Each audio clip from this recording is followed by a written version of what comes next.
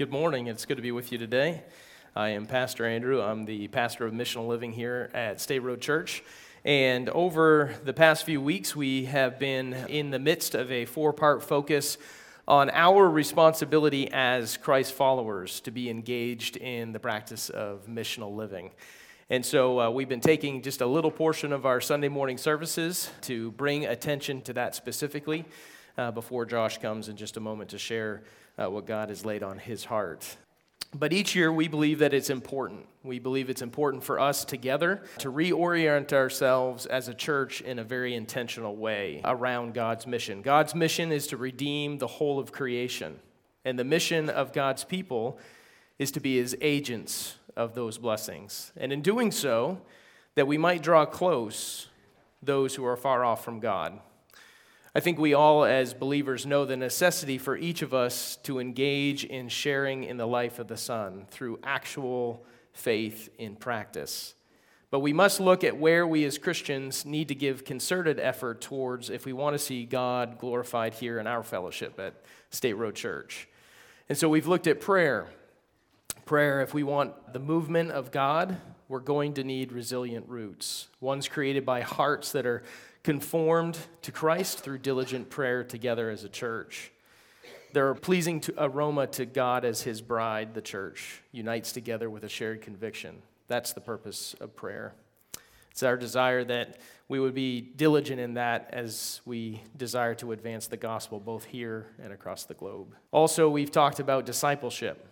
Discipleship is a passion.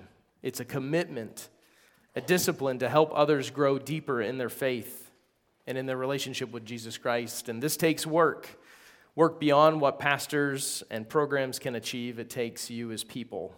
People make disciples. And we're calling on you, the people of State Road, to embrace your identity as disciple makers. And today we look at gospel motivation. If we want to effectively live on mission, we need to look at the model that Jesus established here on earth. To be effective, we must know why we're on mission. What's the purpose? What's the reason that we go? What's the purpose that we gather here on Sunday mornings and in our homes throughout the week in small groups? Why do we do what we do? Ultimately is the question that we need to ask. And so I ask you this, is your goal as a believer, is your goal as someone who attends church on Sunday mornings, but more deeper has a relationship with Jesus Christ, is your goal to make people feel better or to help them be better? When we were in Mexico, we tested blood sugar levels for people. That was part of what everybody got to go through and do. In many cases, there was a lot of high blood sugar, a lot of it. I was commenting with someone last week about the fact that every meal had a 3-liter bottle or 6 of soda.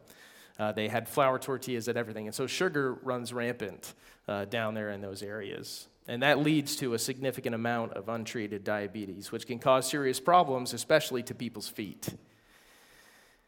Poor shoes, improper foot care further hinders those from trying to get around in the communities that they live in. At the medical brigadas that we went to in January, we offered foot care and foot care teaching. How do you care for your feet? And Skylar Ellis was one of our members that was on that trip, and she patiently and with gentleness and with joy washed many people's feet that week, as another lady from the clinic provided them with long-term care instructions. But the problem is that with any treatment that we give their feet, it's inadequate. It's temporary. It makes them feel better, but it doesn't make them better. What Skylar provided helped them feel good for a while, but until they were willing to address the real disease with the doctor, the diabetes, they will always have reoccurring foot problems. And I'm not trying to discount Skylar's work in Palenque, because Skylar was part of something bigger. She knew that she was part of something bigger. She was an intermediate step before that same person would go in to visit the doctor and to be told how to treat the disease, not just the symptoms. But with us, it was an even more necessary step that then they went on as God's agents of God's mission to go on and to pray with pastors. church leaders there in Palenque, that they might hear about the saving work of Jesus. Even the work that the doctor did was an intermediary step to what we believe is necessary as believers of the gospel, as arbiters of the good news of Jesus Christ.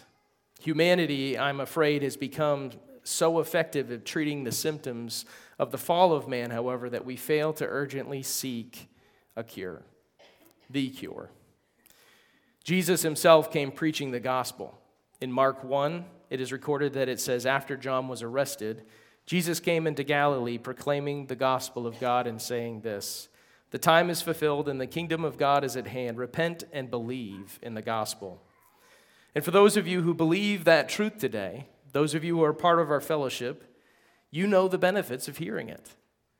One day, a long time ago, and for many of you even more recently, you came to a knowledge of Jesus Christ because someone told you about him.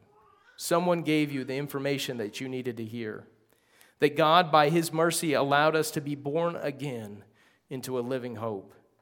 And initially, that's our motivation, I believe, as followers of Jesus. However, we do run the risk over time of falling into well-worn patterns and language and the general groove of our day-to-day life. I'm sure you all have noticed, as I did just the other day when I was driving Ellie through Presque Isle. We were trying to drive across South Main Street. Have any of you tried to do that yet recently? If you try to drive across South Main Street, you'll find out that the grooves that have been worn into South Main Street, if you're going along South Main, are quite deep. And so as we tried to drive across South Main, it felt like we were on a dirt test track. I had stuff flying around inside my vehicle, and Ellie's like, "Oh my gosh, what is happening?" I was going too fast. I was going pretty slow. It's a rough road. And it can be easy for us, it can be easy for me, that because the grooves are so deep, they make it hard for us to do anything but travel right inside of them. We want to do what's easy sometimes. We want to do what's comfortable, what doesn't hurt, what doesn't take effort. But it can't be our directive to just ask people to join us there. To ask people to join us in the patterns and the language and the grooves of our post-salvation lives. Instead, we as believers must continually be renewed by the message of the gospel that allows us to find the way and the truth and the life, so that we can pull others out of the ruts of South Main Street by Jesus' example. His example says in John 5:19 through 20, "Truly, truly, I say to you, the Son can do nothing of his own accord, but only what he sees the Father doing. For whatever the Father does, the Son does likewise. For the Father loves the Son, and he shows him all that he himself is doing." Are you working today? As a member of our fellowship, as a believer in Jesus Christ, are you working to discern what God is doing around you? Outside of the grooves of the road that we drive on each day, are we looking at what God is doing around us and what he's asking us to turn off of that main drag for? It says here that the Son can do nothing of his own accord, and whatever the Father does, the Son does likewise. And so we must, with our lives, live lives motivated by the gospel. Motivated by the gospel and living according to the will of God. Sadly, there are plenty of good things that we can be doing. There's tons of good stuff that we can go out and do in this world around us. But not all of them can be God's will for you, his people. He calls us to look and to see what he is doing and to follow suit rather than attempting to accomplish our own desires for the community that's around us. There's a phrase, coram Deo, and it refers to something that is taking place in the presence of or before the face of God. To live a coram Deo life is to live one's entire life in the presence of God, under the authority of God, and to the glory of God. And to do that, sometimes we have to get out of the grooves and let stuff get thrown around in the cab of our trucks. Because Jesus hung out with prostitutes, he hung out with sinners, and he hung out with tax collectors, and ultimately he changed their lives. And that's what he's calling us to do, to be motivated by the gospel of Jesus Christ, the offer of mercy to those who are perishing. Let me pray. Lord, we thank you for your goodness and your mercy this morning. And we're reminded, Lord, that you have instructed us in your word to go and to do likewise. But Lord, many times we get tied up with the things that we want to do or have to do. We become motivated by money or friendship or power or authority. We get motivated by things that aren't of you.